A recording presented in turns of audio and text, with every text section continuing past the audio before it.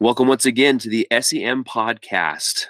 Zach Hewlett and Jack Bryce hosting here tonight, and we're so privileged to have the wonderful Lauren Sammis, as we knew her in Scotland, now Lauren Palmer. Lauren, how are you doing this evening? Good. I have to tell you, I'm a little nervous. Oh, come on. It'll settle really quickly, and you'll get into your groove. We're excited to have you. Tell us what part of the world we're connecting with you. Yeah, so my husband and I, we live outside of Seattle, across the Puget Sound, in Silverdale. It's close to Bremerton, and so this is Seattle, Washington area, and just love it. He is from this area and kind of stole me away when we got married to come back up here. So I haven't complained.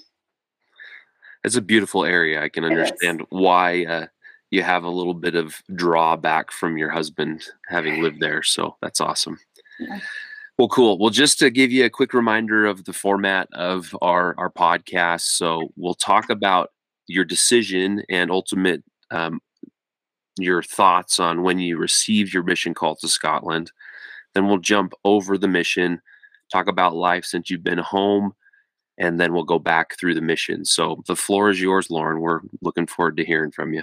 Okay. Yeah, so I was looking over your questions today, and I was thinking about what really led me to serve a mission. And at that time, I guess the age for girls was still 21.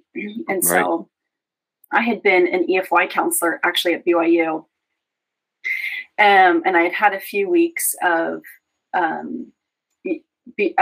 being a counselor there at BYU, and then some other areas at BYU, Idaho, and up in Logan, and just working with the youth and the constant testifying and being with them, helping them discern when they were feeling the Spirit was huge.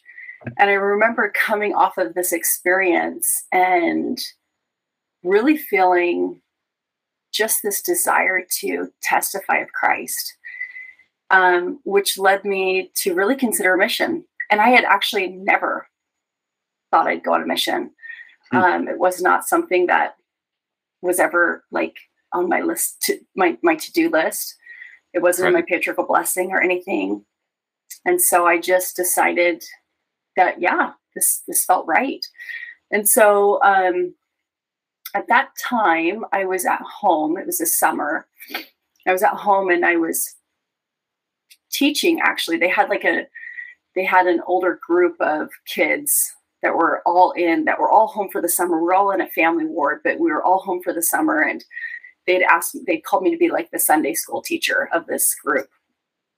Okay. And one of the older girls who I'd grown up with, who was quite a few years older than me, her name was Andalyn Paul. She actually married Mitt Romney's son. Oh. And they were in our ward, and just a really neat girl. And she was one of those that you probably would have never thought would go on a mission either. But she ended up going on a mission. And I remember just looking up to her and just really seeing who she had become and having a desire to kind of pattern my life after that. And so anyway, I mentioned it to her. I had seen her at church. I mentioned it to her. And she said, well, why don't you come over to my house and we can talk about it? So I did. I came over to her house, and, she was probably about 3 years older than me. And I just asked her questions and things. And it was just really it solidified it for me, that desire to go. And we just started to get the ball rolling. And everything kind of fell into place with the timing and things too. I was at BYU at the time and took a leave, I guess, because I finished that semester and then was off. So it kind of just fell into place for me. That's amazing. So when you received your call to Scotland, was that a surprise? Was that an expectation? Tell us a little bit more about that. So, I met with the stake president actually, and he's, how they can kind of put down in in the form where if you have a desire to serve in a certain area. And I told him like South Africa or Africa. But then as like it was submitted and you're waiting and waiting weeks for it to come back, it wasn't instantaneous like it is now for the most part. Right. And I kind of had like a checklist. Like I wanted to go somewhere green. I wanted to go somewhere that had an accent, and I wanted to go somewhere that I didn't have to wear nylons.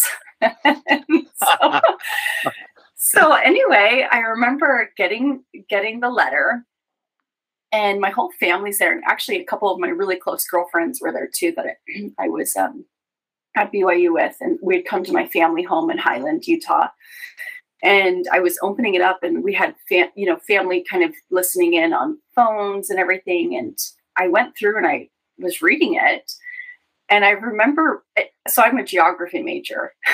Oh, so this is going to say a lot. And I remember reading it and being like, everyone says Edinburgh, mm-hmm. I'm going to Scotland, Edinburgh. And I remember thinking to myself, where is that? Yeah. So yeah, I had to like do a little kind of mental gymnastics there to kind of remember, Oh my gosh. Anyway, I remember calling my grandmother, who is not a member. Both my mom and dad are converts. And so I'm the baby of 8. And one of my older sisters went on a mission too. She went to Florida. And when she went to Florida, my grandmother was kind of like, this is not a great decision. Why would you choose to do this kind of thing? And here it is, years later, and I'm going on a mission. And I remember calling her up being like, hey, Grandma, I opened up my mission call, and I'm going to be going to Scotland. And now my family is all from Scotland and Ireland. And she just was really emotional. It was kind of incredible to see how her heart had softened over these years, of so many missionaries from my family. And here I was, the caboose, kind of bringing it up, and how she just was really proud of me. So that was really neat. I think going to Scotland, knowing that we had Scottish ancestry, just really kind of paved a path for her to have that softened, exterior towards that decision. Wow. That's cool. Yeah. That is really cool. I mean, it's always interesting to hear the reactions of those that don't quite understand, the methodology of why we choose to serve missions. And like you said, it sounded like, as your siblings went and as they saw it, and I'm sure that she thought it was fairly strange when your older sister went on her mission, but then to get to you and she's like, okay, well, I guess this isn't really a surprise anymore, but Mm-hmm. to see that softening, that had to have been really a neat experience. Yeah. Awesome. And then do you remember time frame wise when you got your call and when you reported to the MTC? Yeah, I actually think I got it like the end of October. It was like October 30th. Like it was right around Halloween. And then I went through the Provo temple, like mid-December. And then I didn't actually report to the Preston MTC until February 3rd. Okay. So there was quite a bit of time, of waiting. And I just, like I said, I took some time off, a deferment of my enrollment at BYU to go on my mission. It was really good timing because I actually came home like right in the summer, of a year and a half later. So then I could go right into fall. So it was kind of perfect timing.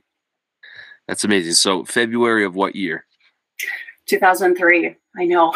That's going to make it. Oh, is that when you were out there?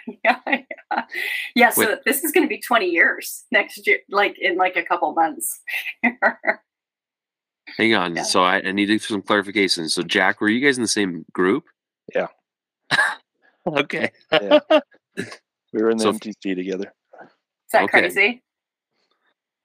That is pretty crazy. I have to tell you, I don't have a lot of recollection of like very many people.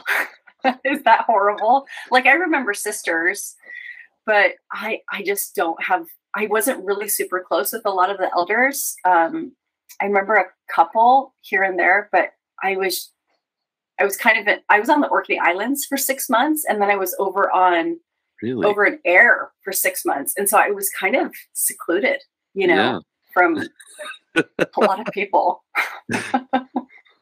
President Rains knew something that we didn't, I guess. I guess so.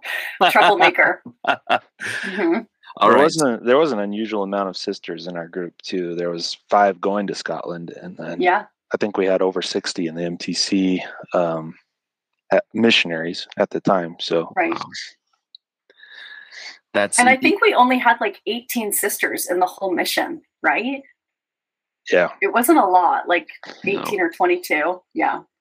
Yeah, that makes sense. So you went home what month of 2005 then? No. I was gone 2003 to 2004. Right? Isn't that right? Or 2005? No. Oh, no, you're right. 2005. That's the math. Yeah. Yeah. Thanks. 2005. I went home July. July. Okay. Mm-hmm.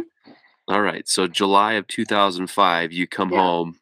Tell us about what life has been like since you returned home from your mission. It was hard initially. I was just telling my kids this. We were having dinner the other night. We were talking about our missions, my husband and I. And I want to preface this. I loved my mission, and I loved the people, and it was just so wonderful. But there's a constant intensity of like putting, X amount of hours in to work every week, and you just feel exhausted. And I remember coming home from my mission, really feeling like I had laid it all out, and having nightmares of being back out on my mission. That is the truth. I think we've all been there. Yeah. And I just was like mortified, like, oh, I have to do it again, because I just felt like I just laid it all out there. But so I came home from my mission and actually had a hard time kind of adjusting. And I felt really impressed actually to apply to the MTC to be a teacher. And so I went in and had my first round of interviews, and you kind of go into this like classroom, and you're teaching these other kind of teachers that work there. And it's kind of this kind of chaotic, process a little bit. And that's the first round. And then the second round, they bring you back and you're there with even some higher ups. And I remember them sitting there and being like, give a first lesson, in 30 seconds, and I felt like really confident that I could do that, because that was like every, opportunity of talking to people on the streets all the time, Oh yeah. And anyway, they hired me. And so I worked there actually for a year. It was like a little bit over, was it a year and a half? Yeah. And I taught missionaries. It was like English missionaries. It was every 19 days was a new group, and wow.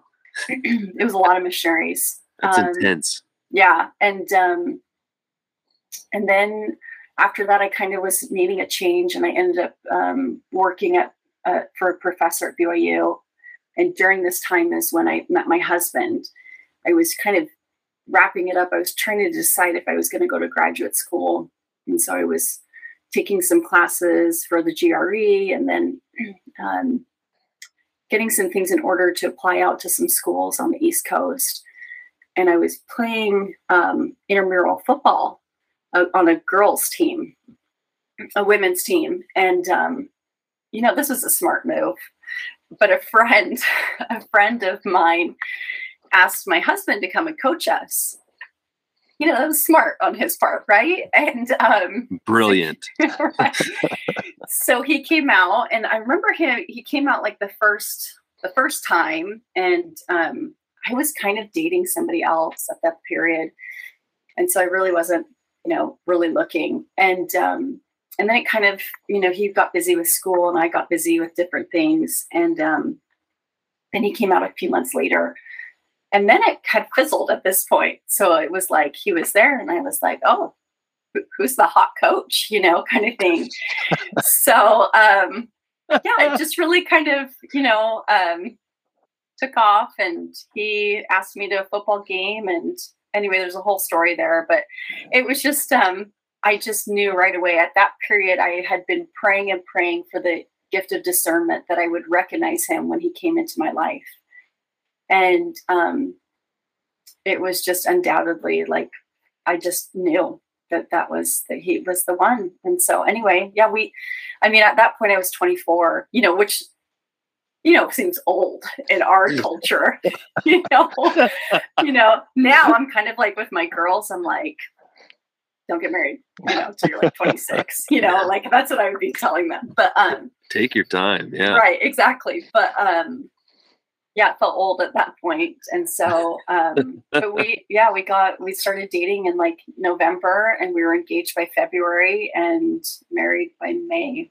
Yeah. So it was, that was quick. Yeah. No, that's actually pretty lengthy in the church culture, as we can say. Right.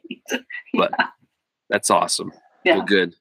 And then, have you guys moved around, kind of stayed mostly Utah, Washington area? Tell us about that. Yeah. So I had graduated a week before we got married, and he still had a little bit of time. And so we came up here and we took a period of, a semester off of school.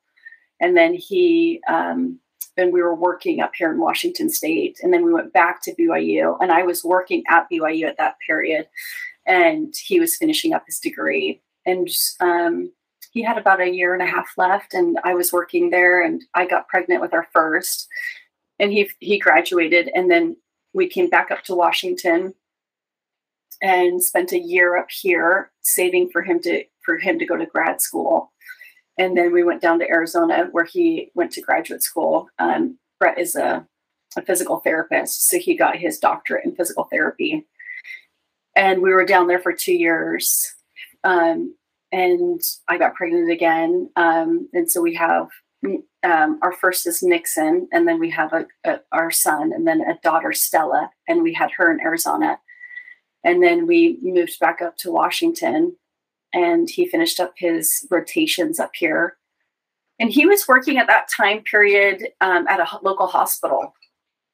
And his dad owns a construction company, and kind of gave us the opportunity to work some construction just because it was prevailing wage. And so the wage was a lot higher than normal wages, so here I was with a degree, and I'm working construction, and that's a little like humbling in and of itself, but so I was flagging, actually. So I don't know if it's like holding on the side of the road, like the stop and slow, So I did that actually at night while we were saving and saving and saving so that we could start our own business. So at this point, during this time, Brett had kind of come to me, and he was like, listen, my patients are waiting 6 weeks to get in to see me.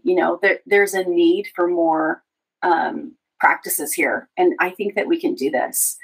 And I was like, you're on drugs. Like, that is way harder than you think it is. Like, and he was like, yeah, but we're smart and we can figure it out. And so we did. We just started to just threw ourselves in the deep end and just started to figure things out. And so it was just him and I. We opened up our own practice, and I was, manning the phones and doing all the things. And he was seeing patients, and we put our kids in daycare. I mean, it was just so much sacrifice at the very beginning of it all. And we just kept going and going, and then slowly adding to the practice. And so we now have 15 employees, 8 providers, wow, and a second location. And in the midst of all that, another baby came. So it was all the things, all the things. Yeah. I have to applaud you. That's amazing. Good for you guys. Yeah, thank you. Yeah, so I take care of like all of the office managerial things. I do the payroll and the contracting and all the bookkeeping and everything else. And I still work, actually, but now I work from home. I started to work from home when I had my last, and I just finally went to Brett and I was like, listen, I don't need to be in the office full time for what I'm doing. Like, we've got so many capable people. So just work from home now. So that was way before it was cool. Now I've been working from home for a while. So it's nice. Yeah. You're a trendsetter. Right. Yeah. So you have the 3 kids total then. That's awesome. Yeah. Mm-hmm. Yeah. And our last one, her name is Isla. And oh, beautiful. I met a little girl in Aberdeen. I knocked on the door. Maybe it was Aberdeen or it was Orkney. Yeah, it was Orkney, actually. We were knocking doors, and this little girl with this dark hair came and answered the door and opened it up. And I was like, hi, is your mom there? And so she was going to go get her. I said, well, what's your name? And she said, Isla. And I just knew. And here we have this last little one. She's got this dark hair, and her name's Isla Shannon, and she is just a little Spitfire. So, oh, man. Yeah. Nice. She got the fire of the Orkney Isles in her. Right. I love it. Yeah. Yeah. What ages are your kids now?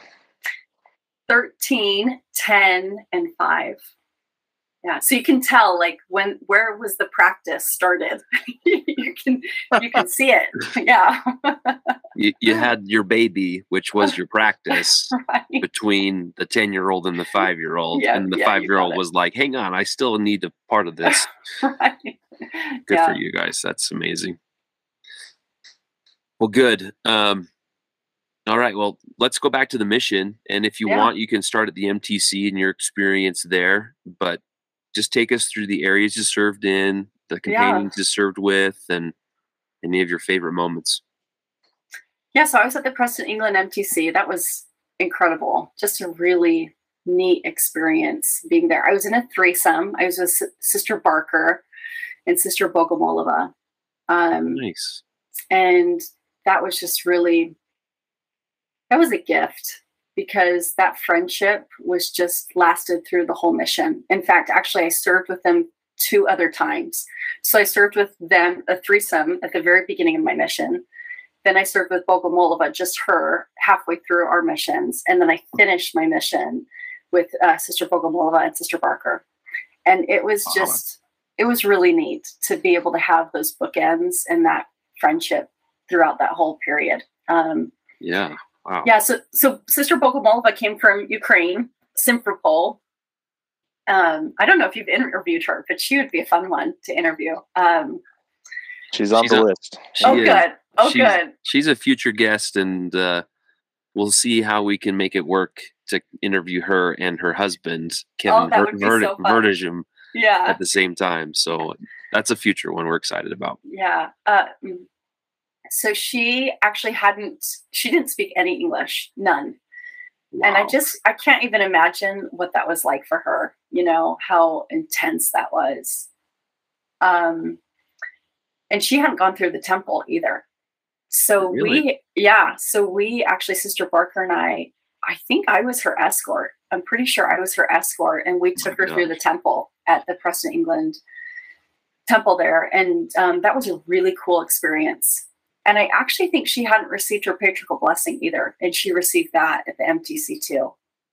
So just super cool things to be a part of, and to see just a totally different culture. And somebody who is so committed, to the truthfulness of the gospel. I think that was really impactful to me, and her hard work. I mean, I looked back on my mission, and I just loved my companions. I had my niece, actually. She was just not recently, but a few years ago, came home from a mission, and it was like, companion issue after companion issue. And that wasn't what it was for me. Like I loved all of my companions, just had so much fun with them. And so that was the MTC, and just really incredible, cool experiences, great teachers there. I still use some of the teaching tools that they, shared, just cool stuff. And then we were on our way up to the mission home in Edinburgh, and, meeting President Vrains and Sister Vrains for the first time. That was fun. I remember Sister Vrains. She's such a character. Yes. Yeah. And, what did she was like, "Oh, you're kind of gregarious. She just was funny. She just is funny. I just really enjoy her. But I remember sitting, you know, because they owned Modern Display in Utah, which was like a huge interior design, you know, firm, and had all these cool things. And anyway, I remember sitting at the table with them for the first time and looking up at kind of some of the decor there at the mission home. It's just super dated. Like, I don't know if you guys remember it, but it was very dated. And I remember being like, so are you loving this? You know, kind of thing. She just started to laugh, and she was like, oh, Sister Sammis, we're going to get along just fine, you know? And she was like, I've got big plans for this place. I was like, oh, I'm glad, because it really needs a refresh. You know, it was obvious that nobody, and, you know, it's like, you know, nobody had really tended to it. And she did some amazing stuff there. You know, really, she had a lot of repainting done, and, you know, so, but yeah, so that was kind of like my first interactions with them. And they were just good people. I was reading through some of my journal and just some of my interactions with President Brains, and it just was just good, you know, I just felt really lucky that he was my mission president, you know? So, and so then I was off to my first area, up in Aberdeen, which is actually where my family is from, is Aberdeenshire. Really? That's awesome. Yeah. So that was really neat. And I served with, oh my gosh, my mind just went totally blank. How embarrassing. I could totally yeah. Yeah, please edit it. Definitely not. Sorry. Oh my gosh, Sister, it's gonna come back to me. It's probably here in my mission. Yeah, who was your trainer? Come on. Yeah, who was it? Clearly an impactful trainer. No, she was so great. And Sister Laird. Sister Laird, nice. Oh my gosh, how embarrassing, Sister Laird. Sorry. I love Sister Laird. She was so wonderful. She was so patient with me, because I think I wanted to hit the ground running, you know, at like full sprint speed. And she was just really patient with that energy, and kind of, you know, letting me, I wouldn't say necessarily take the reins, but letting me have a lot of say in different things. And she was exactly what I needed at that time. And then also very realistic too. Like, that's probably not going to work in today's, you know, schedule, you know? And so she just was really wonderful. We got along really well. And we're up there in the Bridge of Dawn ward. Okay. And you know, they had some really, you know, hard things happen in that ward, and stake actually. And so you could kind of tell that they were, you know, just maybe still reeling from some of those things that had transpired, but just such good people, you know. And I was only there for 3 months, but the Williamson family was up there. Oh, they're awesome people. Yeah. Hazel and, gosh, I can't remember their last name. The Dempsey family, you know. Mm-hmm. Were you there too in Bridge of Dawn? So Jack trained me in Peterhead. Okay. For my first 3 months. And then I was the zone leader in the Aberdeen zone leader area for my last 6 months of my mission. So, you know, 9 months of my mission. Yeah. In the Aberdeen stake. Oh yeah. I mean, I just love that stake. It's unbelievable. So many wonderful people. Yeah, you get to know everybody when you're there for that long. You know? Yeah, 100%. Yeah. And so it didn't feel like I really had super strong connections probably with some of the people in the ward. I mean, I still keep in touch with Hazel, but she's really the only one from that area. And we just keep in touch via Instagram and, you know, message back and forth every once in a while and things. But yeah, so that was really neat. And I remember being with Sister Laird and this is kind of interesting, but don't know how this came up, but there was some sort of conversation about the Orkney Islands. And I was like, well, I kind of was, maybe a little bit prideful or cocky. And it was just like, oh, I'm going to go there. And she was like, no, you're not actually.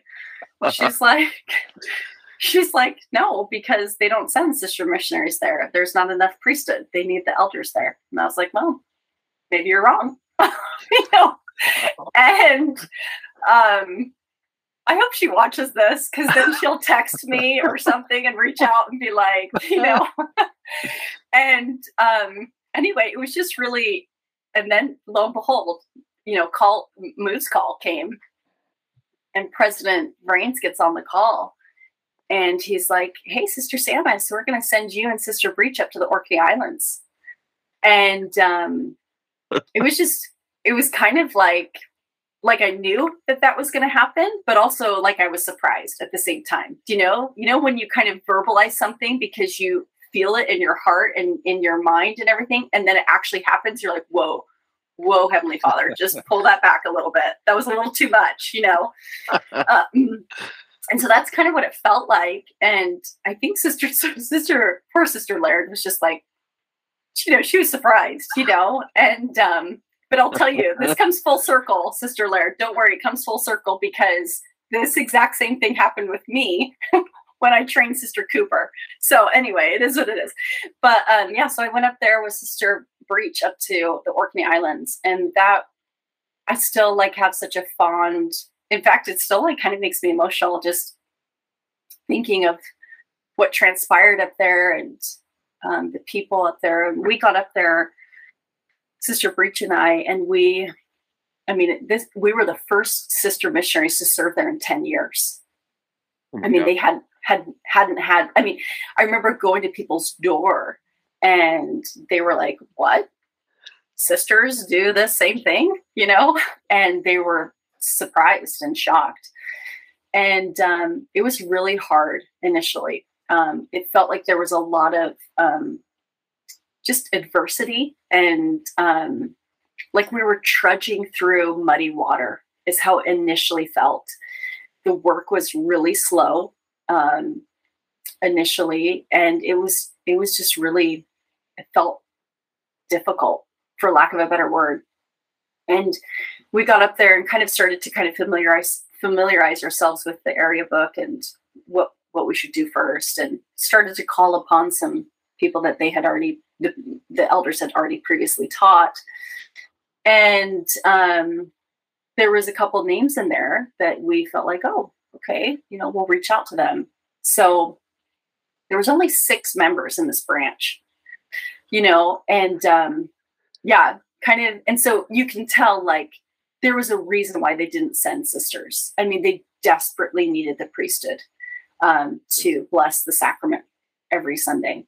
And so the fact that we were up there was just a huge sacrifice, because it suddenly put this pressure on this little branch to be like, okay, we've got to sort out who's going to do these priesthood responsibilities. And so I remember kind of going through the area book, and there was a couple names that we were like, oh, okay, well, we'll go meet them. And the first name was, President Scully was the branch president there, and his sister was a member and was baptized with her 5 kids, but they were no longer coming to church. And so Sister Breach and I were like, well, we're going to go get them back to church, because our little 6-member branch needs some help, Yeah. And she was living with her boyfriend, I think, at the time, and they had since then gotten married, I think. But so anyway, we ended up going to their house and calling upon them. And I remember her opening the door and being like, oh, you're girls, just really kind of surprised, and they were very kind and invited us in. And we just started to chat and just kind of get to know them. And I remember having this really powerful moment of boldness just kind of come to me. And I remember turning to her, and I said, Sister Scully, why are you no longer coming to church? And she looked at me and she said, you know what, Sister Sammis, we missed one Sunday and one Sunday turned into 5 years.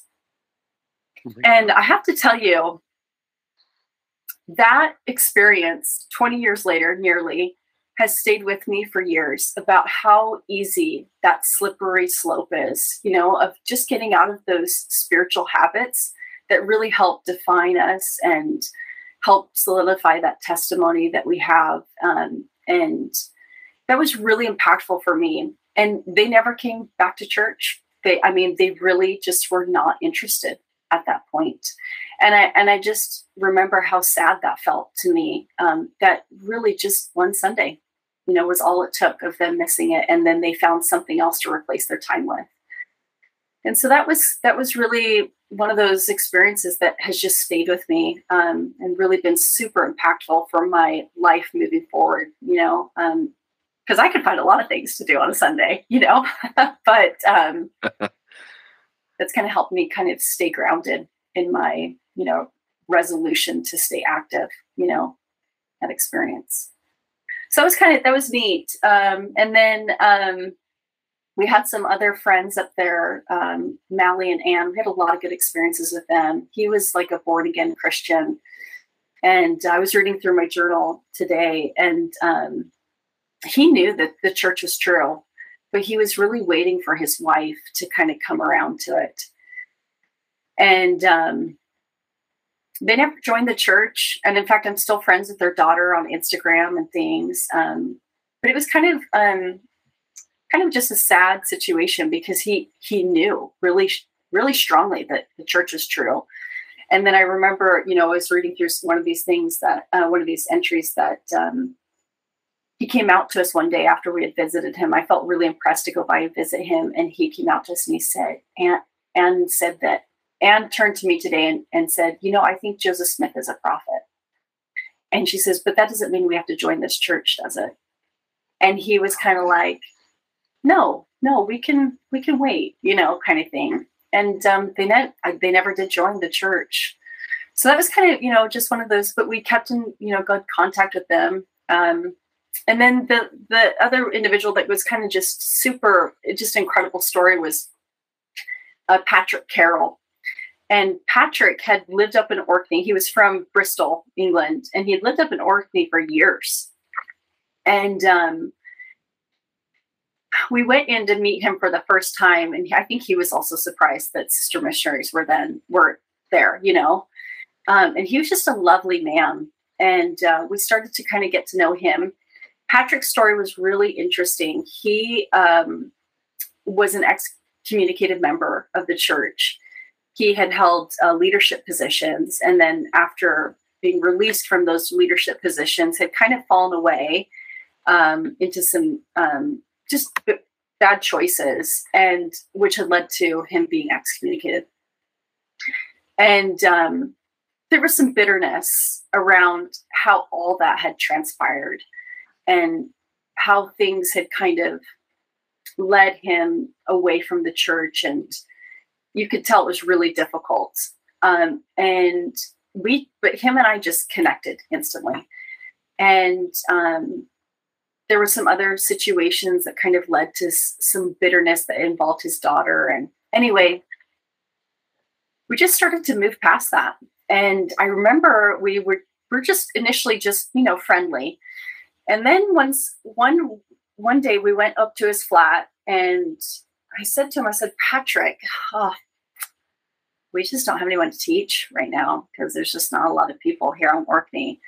So, our teaching skills are kind of, going down the drain. So we just really need to practice on somebody, would it be okay if we just started to practice on you? He saw right through that, but he was like, just really agreeable, super sweet. And he was like, okay, fine, Sister Sammis, you can teach me again, And so we started to teach him again.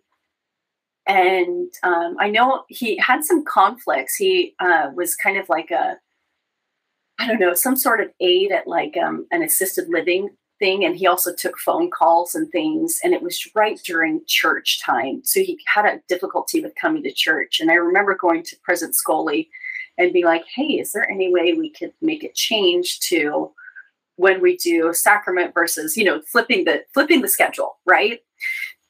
For sacrament meeting and Sunday school and things. And initially President Scully, I think, was a little reluctant to do it, but we were kind of creative in making it seem like it was his idea. And we're like, oh, brilliant. It's a great idea. But that makes it awesome so that Patrick can come to church. And so he did. He made the switch to the schedule, and all of a sudden Patrick could come. And Patrick started coming every Sunday. And it was just really sweet to see, this little branch just really embrace Patrick. And it was just really, really special. And we didn't actually think that he would ever be able to be rebaptized. Actually, it was kind of an involved situation. And we never thought he'd be able to. And I remember writing a letter to President Brains, kind of like sharing the story and the experience and everything. And President Brains called and was like, hey, I'm going to send up President Van Hagen up to Orkney, and he's going to interview Patrick. And we were like, okay, well, probably still has to go through church headquarters. So, okay, we'll see where that goes. And he sent up President Van Hagen. And President Van Hagen met with Patrick. Now, this is during this period. I'd already been in Orkney for like 6 months. I'd had Sister Breach, and then Sister McConkie came up. And so this is like towards the very end of me serving up there. And President Van Hagen met with Patrick, and he, just initially it was just supposed to be like a meeting to kind of see what the whole story was and what needed to happen. And President Van Hagen came out of that. And he met with us, and it was like, that was really good. I think I can make some phone calls. And we were like, oh, okay. Like, we didn't know what that meant. And lo and behold, they approved it. And it was kind of shocking. And he was literally baptized like 2 days later after all of this. And it was just... they'd gotten special approval and everything. And here was this man who had waited such a long time and had so much hurt and bitterness of all the situations and things. And he was baptized, and it was just really remarkable, really incredibly remarkable. And at his baptism, he got up and bore his testimony at the very end. And he was really just emotional. And he said at this time I was serving now with Sister McConkie. So it was, Sister Breach and Sister McConkie. And he just said, the greatest moment in my life is when I see you in the celestial kingdom, and thank you for all you have done for me. Wow. And it was just really, really incredibly special to share that with him and to see how far he had come. And, anyway, just really neat. And something, in fact, he was the only baptism I saw in my mission. The only person that I saw actually get baptized. People got baptized after I left areas, but he was the only one that I saw. And so it made it really even more impactful. After I came home from my mission, he actually ended up getting a blood cancer. He ended up getting all of his priesthood blessings restored and actually getting to the temple, but then he got a blood cancer, and he actually passed away a couple of years after that. And, wow. I think just really, really cool. So that was kind of like one of those big, special experiences, and it was just really neat. So yeah, that was during all that time up there. It was just, Orkney has like a really special place. In fact, my husband and I were planning on going next year to Scotland, and I can't go to Scotland without going to Orkney, right? Yeah, super neat stuff. So that was all in Orkney. And I have one question before you move on from Orkney. Yeah. Did you, as the sister missionaries in Orkney, do service at the pig farm? No, but I think that the elders did, didn't they? Yes. I have to tell you, we went to the pig farm. We went to the pig farm because we knew the elders were doing service there. And I got there. It was with Sister Breach initially because we were there. And it smelled so bad.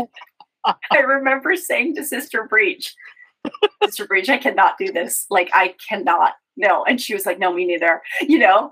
And we were like, oh, sorry. I just don't think this is going to work out for us, you know? Yeah. So no. So were you on Orkney then? I was. So just based upon timeline, I'm sure that your 6 months was like late spring to early to late fall, right? Yeah. Yeah. It was like April to October, I think is what it was, or longer than that. Yeah. Mm-hmm. So I was in Orkney around this time of year for 4 weeks before I got transferred out. They closed the area after I'd been there for 4 weeks. Yeah. And so I had a little different experience. I mean, it was freezing, gale force winds, all this different crazy stuff. But we did do service on the pig farm, and that was one of the most memorable experiences from my mission that I can recall with some fondness. But at the same time, it was definitely, the second you said the smell, I can smell it. Those smell memories. That smell never leaves you, Jack. Never. No. Oh my gosh. Yeah, Zach, it just never leaves you, So yeah, it was just, no, I couldn't do it. So I was like, that's not going to work for us. I mean, the biggest thing for us was we went for the fresh eggs, and I think we got bacon and some other food things that was like, we can't buy that at the store on our limited budget, so we'll go do some service for that. Yeah. So. And they closed Orkney for a long time after we left. Oh, really? Was like, I think so. I mean, you guys were probably there. I mean, I think it was still closed when I came home from my mission. So it was a long time. I mean, because Sister Cooper, she actually went and served up in Shetland. Right. And the Shetland was only open. They didn't have Orkney open at that time. So it was, I think it was closed for a while. Yeah. So they just didn't have anyone. Again, so my time frame there was like, again, this time of year, it was like mid to latter part of November to mid to latter part of December of 2005. And I know that there were elders there before me. So I don't know. I mean, maybe they had just reopened it as you had left. That's probably what happened. And they had a couple of positive experiences, but they closed it after I was there. So, it's just one of those really interesting places, like you said, where you knock on the door and they're like, oh, it's you again, type of a thing, because there's just not enough doors in the whole of Kirkwall to be able to, do that on a consistent basis. And then beyond that, we've heard some missionaries who served in the islands that have talked about, well, we used to drive like from farm to farm knocking on doors. And I'm like, that just didn't seem like the most productive thing to do with our time. I don't remember us doing that so much. Like, one of the things that we did actually, well, funny story about the gale force winds, that actually happened to us. Sister McConkey and I were traveling down. We were on our way to see someone that we were teaching. I can't remember. I think his name was Reese. Gale force winds. And I'm driving, and Sister McConkey's next to me. And the bonnet of our car pops up into the windshield. Oh, no. And I mean, it's like 70-mile-an-hour winds, And I'm like, she's screaming. She's like, what? Kind of thing. And I'm like trying to stay calm. There's like only this little part that they can see through kind of thing. And I'm like slowly pulling it over. So we're getting out of the car, and we're getting out of the car, and we're trying to like push this bonnet down, but the wind is just keeping it. And I'm trying to push it down. She's trying to push it down, and we just start laughing.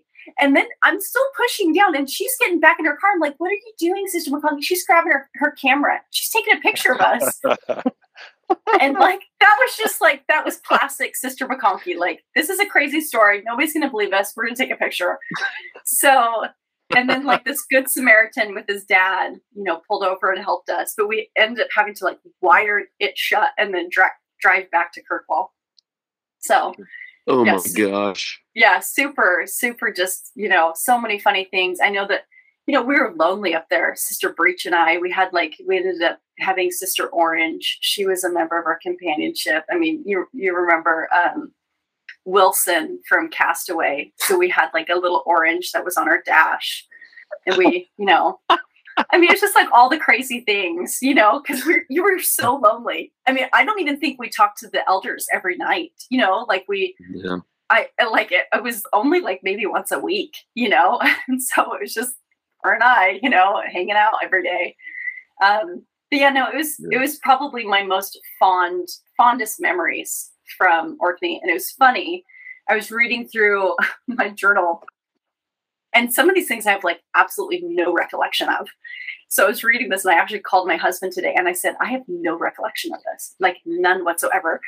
And he's like, what was it? And I said, I took a plane from Orkney to Edinburgh when I was done there, when they got moose.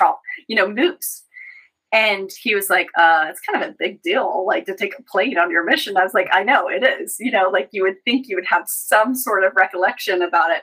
None. Yeah. Oh man. So, good thing you kept a journal. Right? Yeah, that's right. Yeah.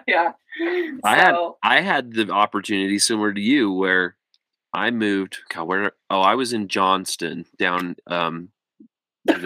west of Glasgow, and I got moved up to Orkney, and so I took a train up to Aberdeen, and then they put me on a flight with my companion back to Orkney. I was like, I get used to this. Oh yeah. And then we took the like 15-hour ferry ride with all of our things overnight, and we didn't have a bunk room. Like we had to sit in the upright chairs, and I was like, this is honestly the worst way to travel in the world. Like I don't do well on airplanes because I don't fit in the chair very well. Right. My goodness, that it was just, imagine being on an airplane and doing this the whole way. Yeah.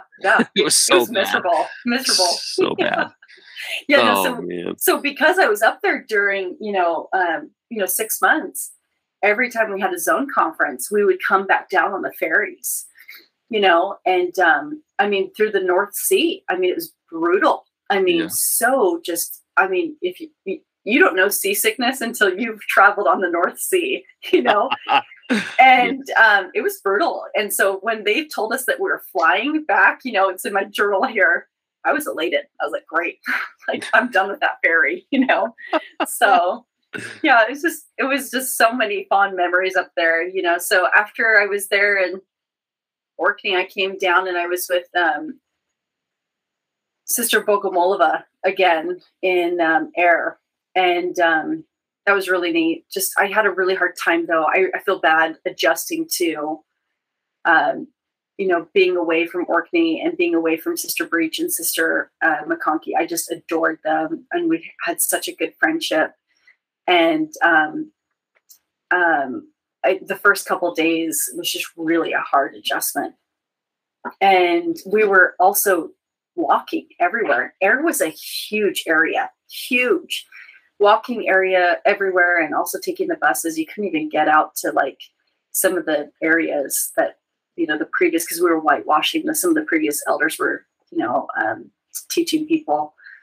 And so, but, then, Sister Bogomolova, I got over my, initial kind of adjustment period, and we just hit it off again. I just so enjoyed her. She just was so easy and so lovable. I think, Sister Bogomolova had this amazing gift where, this was not my gift, but we would be in like a teach, and she just would start talking, and like the spirit would just ooze from her, it just was flowing, and you could watch the people that we were teaching, and you could see that they were feeling the spirit. When you see someone and you're like, oh yeah, they're feeling the spirit. It was like every time she opened her mouth, I remember feeling like, that's not my gift. Like I can teach really clearly and succinctly, but spirit oozing from me is not my gift. But that was hers, and she was amazing. She was just so fun, and we just had such a laugh, and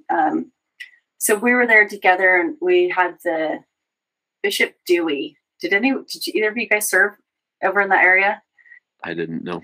So Bishop Dewey, and someone's going to have to correct me. I bet somebody's going to make a comment on this or something, but Bishop Dewey was the bishop, and he was young. He was maybe like 28 at the time. Wow. He went on to he was the bishop. And then he was, I think, a high counselor for a little period, and then was the stake president. Oh. And then was for like a long period, maybe 8 years or something, and then was released from that, and they moved. And now he's the stake president again. Like, this man is just remarkable, and his family. So I keep in touch with them, Andrew and Debbie Dewey, and they were just amazing. We taught a man over there, John. He ended up getting baptized after we left the area. But my second companion was Sister McLean. Did you guys know Sister McLean? The name sounds familiar. Yeah, it rings a bell. She was remarkable. She had had open heart surgery when she was 3 days old.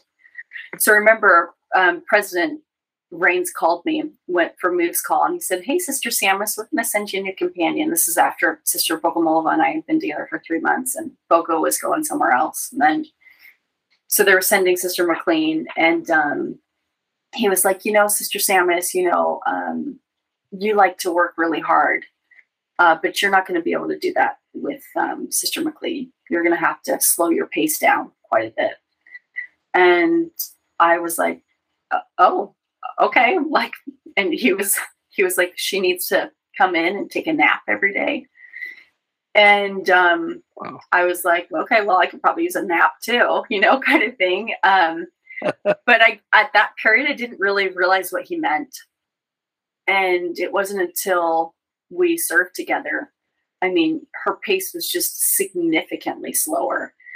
She'd had open heart surgery when she was 3 days old, and actually had to have special permission to actually serve a mission because of her physical limitations. But those physical limitations just never stopped her. She just went and went and went, and just was just such a spiritual giant. I just adored her so much. And we had a good time together. She had to come in every day for a nap, and for about an hour.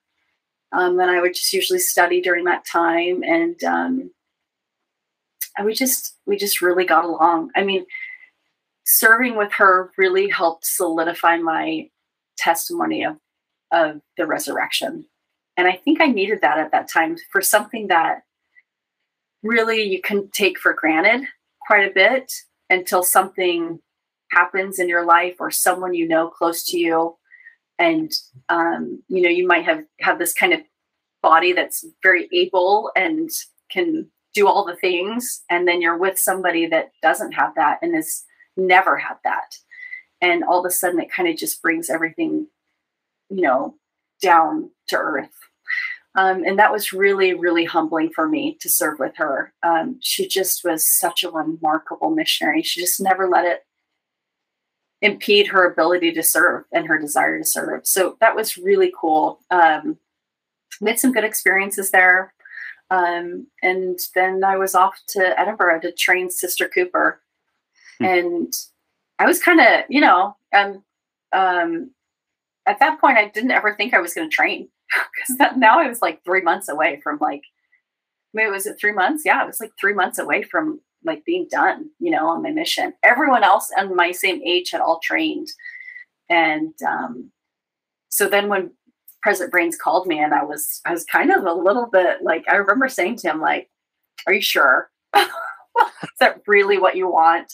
Kind of thing. And he was like, yeah, Sister Sammis, yeah, you and Sister Cooper are going to be great. Well, Sister Cooper was from Utah, from kind of a, farm towns in Utah. And I think it was Roosevelt. Mm-hmm. And she was wonderful. Just really, I don't know if either of you ever served with her, but she was amazing. Just really kind of very happy and cheery. And that was just exactly what I needed during that time, because, when you're starting to kind of wind down, you're feeling a little bit of the drag. And she just was energized.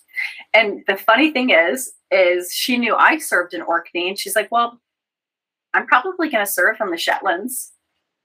And I was like, probably not, actually. So this comes full circle. Yeah. Taste your own medicine there. Yeah, taste my own medicine for sure. And yeah, lo and behold, we were together for 6 weeks, and then she was off to Shetland. And I don't remember who she served with, but she was up there for a long time too. I think she was up there for 6 months. And so that was kind of cool to kind of see that kind of come full circle, you know. But yeah, and then, you know, she's episode number 5, by the way. She was the first sister missionary that was willing to come on and be Good part of for our her. conversation. She I served around her for quite a bit of the mission and saw her often, and so go and listen to her episode. I think you'll enjoy that one. Yeah, I will for sure. Yeah, she was just really, really wonderful. I haven't kept in really good touch with her, actually, so that would be fun to kind of see where she's at now. I think we're just friends on Facebook, you know, so that would be fun to kind of see where she's up to. Yeah, sure. So that was 6 weeks. It was kind of a flash, you know, it was really super quick. And then Sister Bokomolova and Sister Barker came out to Edinburgh, and we all finished our missions together. And it was really tender and sweet to all be together, you know, and just kind of be like, this is what we started together, and this is what we finished together. And I don't remember us having like really, you know, I mean, I don't know if either of you serve in Edinburgh in the ward there? No. So the bishop there, his name was Bishop Laird, Paul Laird, and young guy. And anyway, we ended up getting really close with him and his wife. And they ended up, you know, having some struggles after I came home from a mission. He ended up actually coming out and visiting me in Utah. Just a really, really neat guy. And we've since kind of lost touch, but so many cool, you know, people that were there in that ward. That ward was kind of just a really, really cool ward because it was just such a gamut of different types of people from all, you know, different places and things. And it was really neat. So, but yeah, and then my mom and dad came to pick me up, and it was kind of awesome, you know, just kind of seeing them there. And I remember seeing my mom for the first time and thinking to myself, that American accent is really annoying.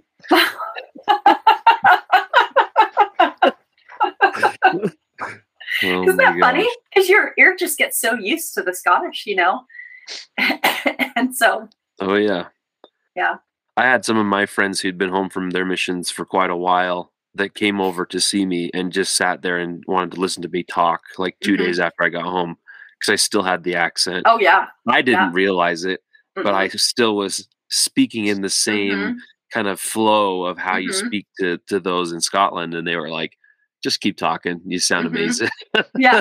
So, kind of the intonations and everything. Oh, I mean, definitely. Yep. And you don't mean to do it. You know, it's not like you're like, oh, I want to, you know, have an accent. But like, you're just so entrenched in it that it just becomes part of the way, you know, you start to communicate with everything and everyone. But yeah, that was me too, actually. Yeah. Yeah. My claim to fame was about halfway through my mission. I was on a doorstep and did a door approach.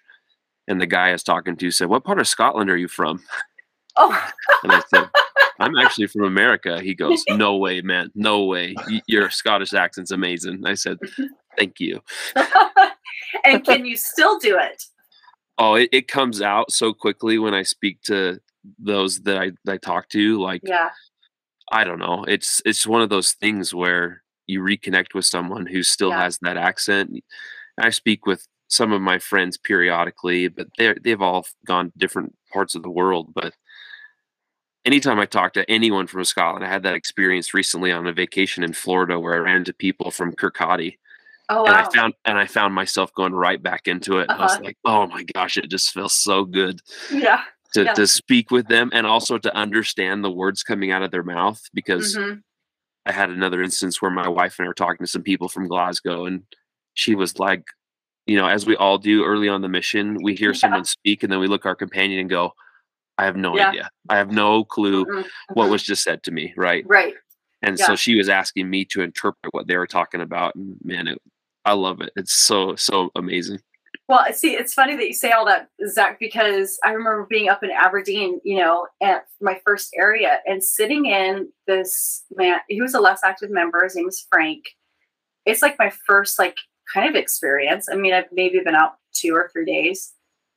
And I'm sitting in his home and he's talking to us. And I remember thinking to myself, I have no idea what he's saying. And I know he's speaking English. So this, you just feel so dumb. You're like, oh my gosh, Yeah. And it kind of takes some time to kind of get used to all of the substituted words like Ken and right. Kirk and all these things. And it takes, I felt like actually in all of my areas, it took me about 3 weeks to just like fine tune my ear to be able to understand that, because each of the areas, the accent was so different. And up in Orkney, you served up there, Zach, it's like very sing-songy, Yeah. And so it's more Scandinavian, right? Yeah. Yeah. Very, very pretty the way that they speak. Yeah. Yeah. Yeah. So it was just really that took a while to get used to. So I'm interested to see what it's like when my husband and I go, because I'll be like, do I understand them or do I not? I mean, there's no way you go right back into it. I guarantee it's like an unavailable switch that goes on when you're speaking to someone. When you understand it, you start speaking the way that they speak, and it's just like, oh, it's so good. It's one of those like feel good moments in your life where you can just kind of go, all right, this is exactly why I came, was to validate the fact that I actually did what I did, right? Right. Yeah, 100%. Yeah, so it's funny. I part of this story too, I came home from my mission, and I remember actually I was back at BYU, and I was having a really hard time kind of letting go of the mission and all of my experiences there, and just really just so loved it. And I was teaching at the MTC, and I was up in my department. So I was a geography major. And I remember seeing this flyer, and it was like, apply to be an intern at the Scottish Parliament. And I saw this, and I was like, the spirit hit me so hard. Like, you need to do this. So I ended up applying for this internship through the Kennedy, program and everything. And it was a really super competitive internship. They were only taking I think only 12 of us went, and there was only like 6 girls. Wow. And anyway, the conflict is that at that time I was still teaching at the MTC. Well, the MTC, you can't take a leave of absence, for different internships and things, because, it just would be so hard. They'd be constantly holding people's positions. Right. But I felt really impressed to do this. And I knew that, I just had to trust that everything was going to work out. But I desperately needed this job at the MTC because it's one of the highest paying positions at BYU. And so anyway, I ended up going to my supervisor at the MTC, and I just was like, hey, I have applied for this. I don't know if I'm going to get it, but I just kind of want to put it out there. Like, I'd be gone probably around June for the spring term. And she just kind of reiterated to me, she's like, Lauren, we don't save jobs for people. Like, it's just such a competitive position. We have so many people applying all the time. And I was like, I know, I just want to let you know. Well, then I went through the interview process and everything, and I ended up getting the internship. And I ended up going to Melanie. Her name is Melanie Cottom. And I was like, hey, I got this, and she's like, okay, well, we're going to have to, have your last day as such and such. And I said, okay, and I was just gutted. And, I just kind of went through my last couple of weeks there and things. And the day before, it was like the second day before my last day, she comes up to me, up into my class, and I'm teaching and everything. And I finished my teaching, and she kind of pulls me aside and she says, Lauren, send me an email when you get to Scotland. And I was like, okay. So they processed my final paperwork at the MTC of my employment and everything. So I got to Scotland, and I just pop her off an email. Hey, Melanie, I'm here in Scotland, so awesome to be back in the, in the mission and everything. And she responds back, and she's like, Lauren, I was able to hold your job for you. Oh my And gosh. It was really, really neat. I mean, they did not do that for anybody, nobody, because it's such a competitive position, you know, at that time teaching at the MTC. And that was just really a testament to me of just, you know, the Lord's hand in your life, you know, like here he was, he had prompted me to do this thing. I didn't know how it was going to work out, but he knew it was going to work out. And I just had to trust in this and take that step into the dark before everything was eliminated. And that was really, really cool. So I was able to be there, be back in Scotland and be at the Scottish Parliament. And you work with like, it's called an MSP, which is a member of Scottish Parliament, kind of like a senator here, and work with someone there. And I was there for six weeks. And that really helped me finally let go, because I hear it. It had just become, I just become so entrenched with this experience, you know, that I just was having a really hard time just finally like being like, I can move on from my mission. And that's what I needed. And it was just really neat to be able, and so then I went all around Scotland and went back up to Orkney and saw all the people and did all the things that I felt like I needed to do, and was able to finally move on, you know? So it was cool. That was a really cool experience to go back as not a missionary. I was going to say, so you're, I'm guessing it was in Edinburgh, right? Yeah, I was in Edinburgh. Mm-hmm. Okay. Yeah. Tell us about the out-of-body experience of being in Scotland and not keeping the mission rules. Well, we went to pubs, and yeah, so I was with like all of the like, they were all BYU students, and I didn't know any of them, but we've all, you know, maintained friendships since this experience, the 6 weeks experience. But this was during the time of the World Cup, actually. Oh. And so we were there, and we're all BYU. Summer of 06 then. Mm-hmm. Yeah. Yeah. We were all BYU. I was still there. Oh, you were? Wow. I was, yeah. Yeah. We're all BYU students, and we would go to the pubs with, you know, there was other kind of like, they were kind of, you know, not interns in like what we were doing, like a free intern, but, you know, like they actually worked there and worked with the MSPs. And so we became really good friends with a lot of them, and we would go to the pubs and get our Diet Coke and sit and cheer on all the different teams. And, you know, we would go to plays, and it was really cool to be there and experience Scotland, not as a missionary. It just gave me a new appreciation for those experiences, you know. So I met up with Sister Breach.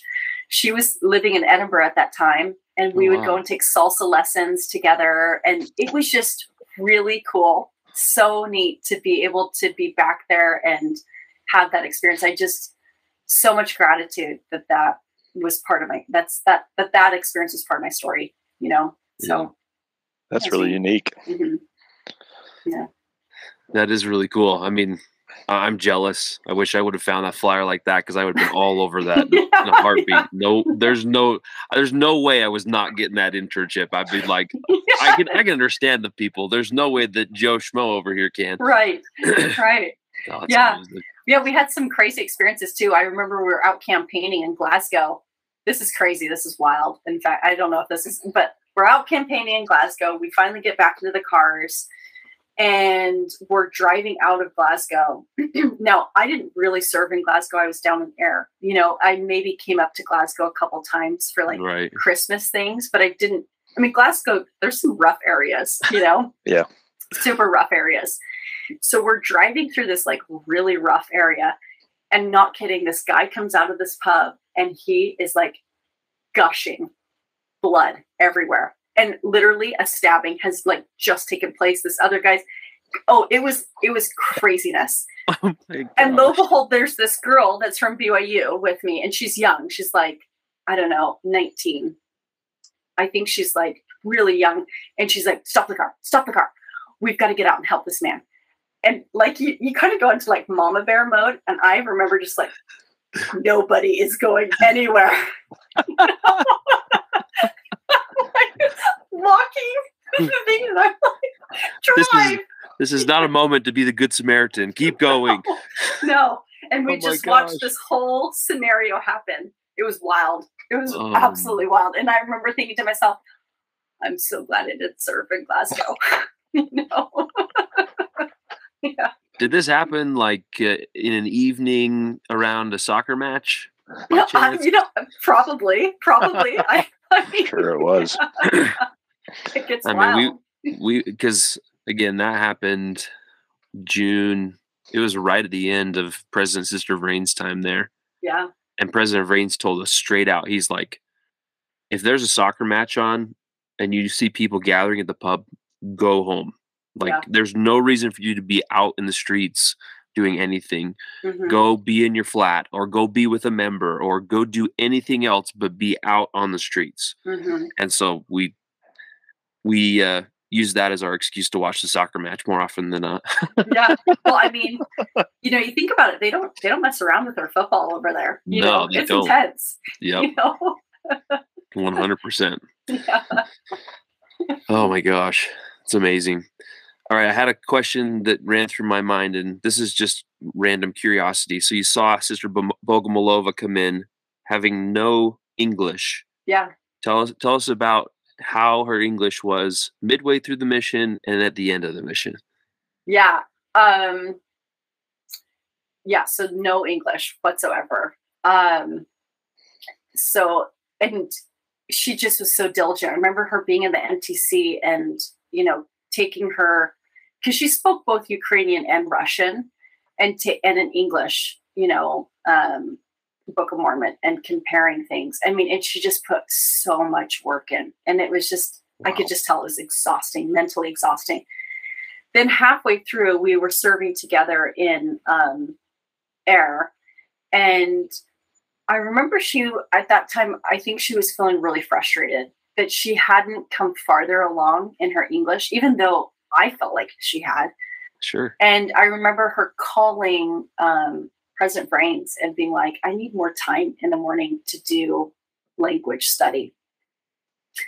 And I don't, for some reason, I think she was only getting the scheduling was only like, I don't know, maybe it's 30 minutes, but it wasn't enough time for her. Sure. Oh yeah. And he made an exception. He was like, oh, Sister Bogomolova, you know, of course, if you need some more time. So I think for a period of time, she was taking a little bit over an hour.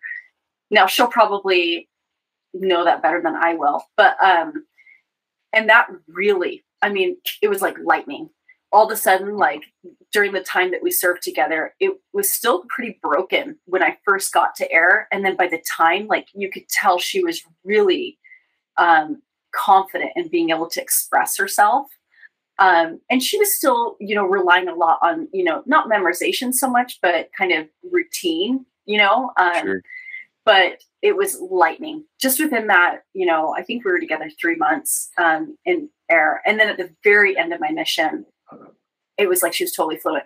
And, you know, looking back on it, I mean, it's hard to learn English anyway, right? It's like the most bizarre language. There's so many different, you know, rules and everything. But then you tack on being Scottish English, and you're like, how does anyone learn that? How does anyone learn to speak English? And it was remarkable. It was really, really remarkable. Just the commitment that she had to speaking English and how well she did with it. And, you know, I don't know if you guys follow, gosh, now my mind's totally blank, but he was Ukrainian and he is in Ukraine still. Elder Zinkowski. Yeah, yes. Zinkowski. Now he came out the same time as Sister Bogomolova did. And his English is amazing, you know, so it's just really incredible. You know, like I follow him on Instagram and just watching some of his lives and things. I'm like, you know, and it's a gift for some of these, you know, foreign kids to be able to learn a language like this, you know, and just to see what he's done with it too. It's just really cool. So how you said she oozed the spirit. You could tell that even in the MTC when there was no English, you knew that she had a testimony. Yeah. And then I was her district leader later on in the mission, and it was still there. And like every word you knew, Sister Bogomolova knew. Mm-hmm. So yeah, she is very special, so special. And we called her Bogo.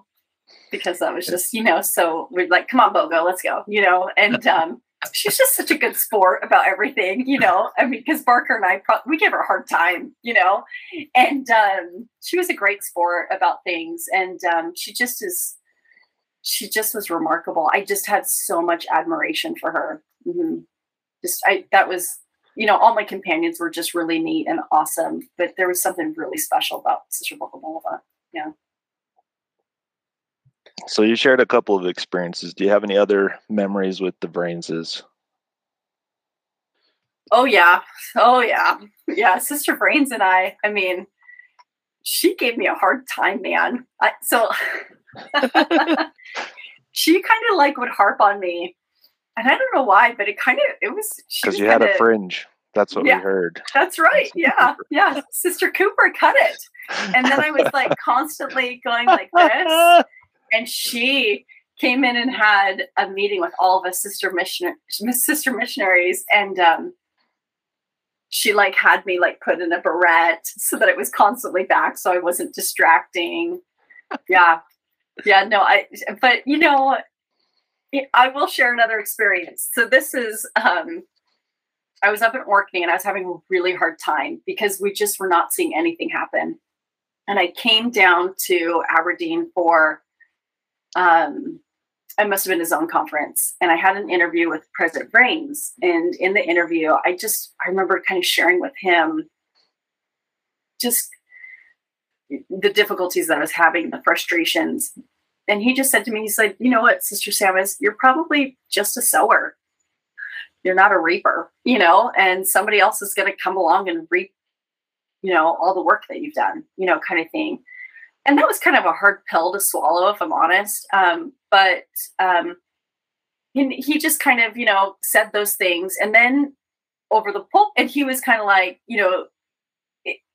our conversation personally was very different from then what he said over the pulpit, because we had this really personal conversation where he was, like, don't worry about baptisms, don't worry about this, blah, blah, blah, like, you just go and do the work. And then he gets over the pulpit later on that day and he's like, baptism, baptism, baptism. And it was very kind of hard for me, to have this dichotomy of this personal conversation versus what was said. And I remember going back to Orkney and I was kind of frustrated. Mad would be probably a good, adjective. And I remember getting on my knees that night and praying about it because I just felt frustrated. I felt really confused about what was my purpose if I couldn't baptize. And I remember getting on my knees and just, sharing with Heavenly Father this whole experience of this, personal conversation versus what was said. And I had this words come to me. And the words that came to me was, remember, Lauren, he's on his mission too.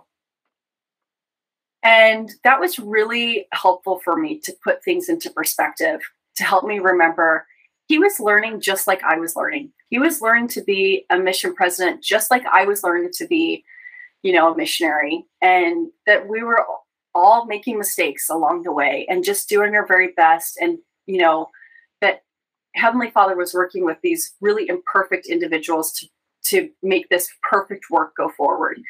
And that was really helpful for me to have that perspective. And it's been actually something that's blessed me for years, actually, as I've had interactions with different priesthood leaders to help me remember that they're learning in their calling and their sphere of stewardship, just like I'm learning. And that was really, just a really good experience to have. That's another one that has stayed with me for 20 years that I'm really, really grateful for, that perspective. But that was such a little thing. Looking back on it, like, he was just so wonderful. I remember being over in Ayr and we were, traveling by bus and walking everywhere, and the area was so big. And I remember calling President Brains and being like, this is not working. You need to send a car. And he was like, okay, well, I don't know if I have a car. And I was like, oh, the assistants have a car and they can send their car. And he was like, you know what? You are right. They do have a car. And I said, okay, so you're going to send a car, right? Because I'm with Sister McLean and she can't keep walking everywhere. And he was super gracious and he sent the assistant's car. The assistants drove it over and they took the train back. and we had their car. And you know, he just was, I think he just understood, you know, I think deep down he's kind of like a girl dad, you know, like he's like going to take care of his girls and his boys, he's like, tough it out, sort it out. You're going to be just fine kind of thing. Cause he really listened to us girls, you know, and what our needs were. And he also gave us a hard time. He was up for a good laugh, you know. You know, my sister went on her mission to Florida and she had a really hard time with her mission president. He just was really difficult. And I was so grateful that was not my experience. You know, he just was so wonderful, you know, so. That's great.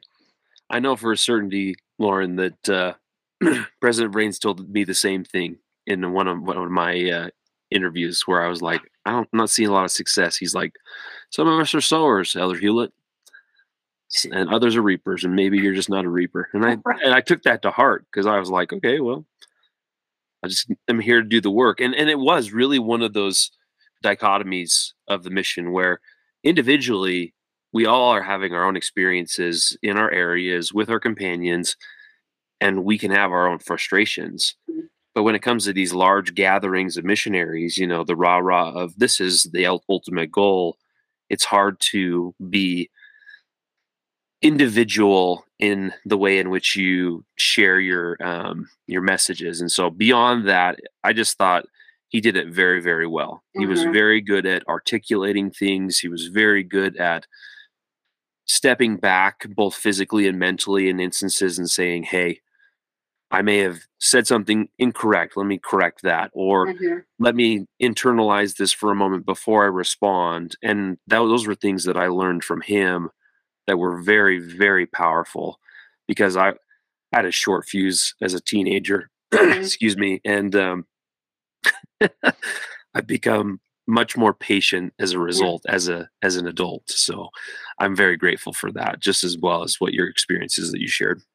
Yeah, he was just really gracious, you know, just incredibly gracious. Like when I think of like how I would describe him, just a really gracious man, you know, he was just good. Yeah, absolutely. Well, Lauren, we talked for an hour and a half. I know. How long do these normally go? Like I could keep going, but like nobody wants to listen to this for an hour and a half, right?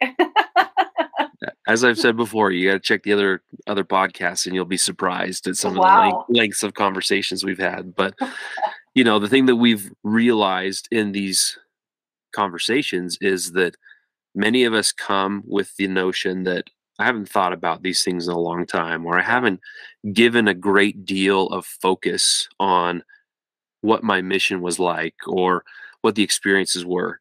And then you dive into it and the spiritual vault just opens. And that's why Jack and I have loved doing this. I mean, our wives can attest that they're early on in our experience, we were so gung-ho about it because it was just so fun to feel that love of Scotland and to, you know, reminisce on joyous times. But you brought up something early on in our conversation that a lot of other missionaries have said as well.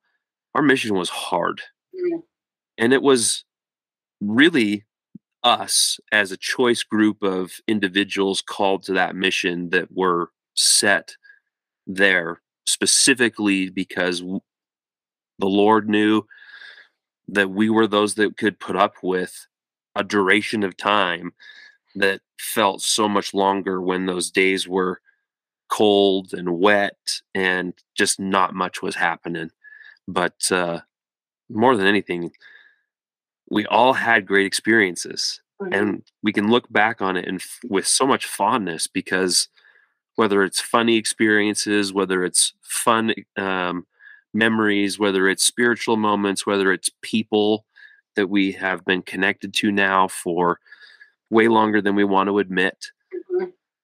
This is the joy of the brotherhood and sisterhood of having served in the Scotland Edinburgh Mission. So thank you so very much. Well, and I just have to say, you know, I don't know what brought this podcast. You know, I'm sure there was a lot of inspiration behind it, but what a gift it is to us that get to participate in it. because it made me pull out my mission journal, which I really haven't read in 15 years, maybe. I mean, honestly, and Right. and that's why I have no recollection of an airplane ride from Orkney, because I'm like, that happened. But no, but honestly, like, what a gift it is for us, because there is value in remembering. And I'm really grateful for this conversation. I'm really grateful for the time that you take. I know that you have your own families and busyness yourself, and that's a gift that you've given to us and the others that have participated. So now I'm excited. I'll have to become like a podcaster and start listening to things, but thank you so much for reaching out. On a personal level, Zach, for the other listeners, you've just shared something on Facebook. Tell us a little bit about what's going on with you personally.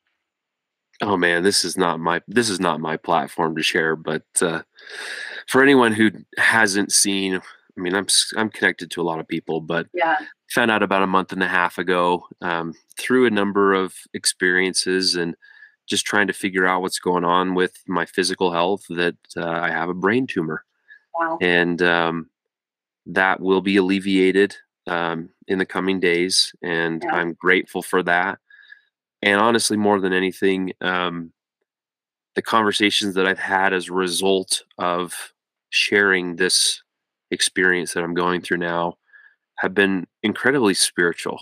More than anything, the outpouring of love, support, prayers, well wishes, willingness to help, just I can't say enough of the amazing people that I have in my life. And the funny thing for me is that each of them are from different phases of my life, whether it's growing up as a child in my childhood ward or neighborhood, having moved from many different states in my adult life, people from Scotland, people from just the mission in general, and then people around me in my current situation. So I'm incredibly excited, and I know many people don't talk about brain surgery with the optimistic side of things, but that's been a mantra of mine that I have gained over the last few years, where this life is hard enough as it is.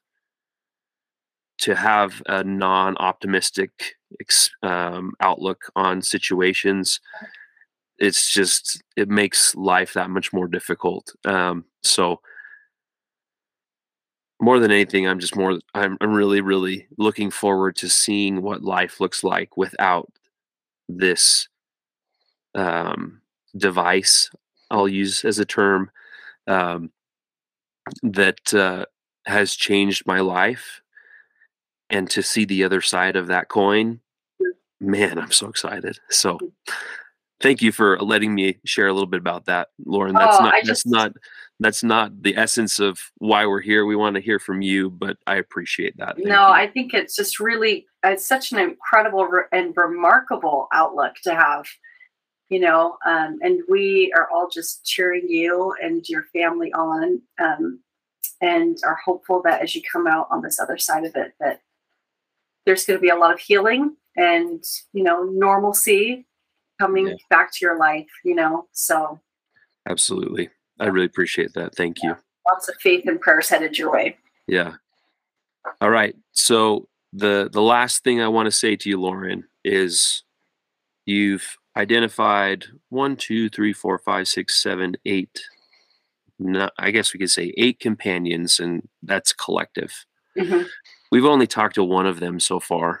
Oh, just Sister Cooper. Just Sister Cooper. Okay. There's been other sister missionaries that we've had on, but they're not nearly as frequent. And that's obviously numbers-wise, that is the case. But nonetheless, the job that we're going to put in your hands is this will be published this week. Oh my gosh, publicized this week.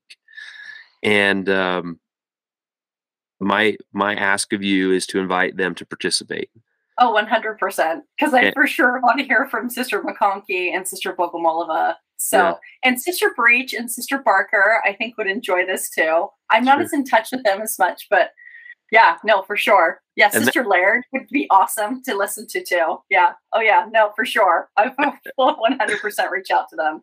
Yeah. And that's just it. Like the amazing reach that each of us as individuals have is a lot more effective than what I did when I reached out to you, sending you just a random message. Hey, Sister Sammis, we'd love to have you come on and participate. And thank you for being willing to come on and give us some of your time and share with us the memories that we have of Scotland. So more than anything, we just want to express our love to you.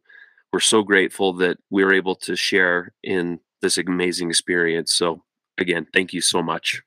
Yeah, thank you so much, both to you, Zach, and you, Jack. You know, what a cool experience, and just such a gift, honestly. So thank you, and blessings to you and your family, and Merry Christmas. Yeah, absolutely. Have a very Merry Christmas upcoming. It's crazy that it's already that time of year. I know, right? All right. Well, thanks again, Lauren. We love you. Have a good night. Yeah, thank you. Bye-bye. Bye.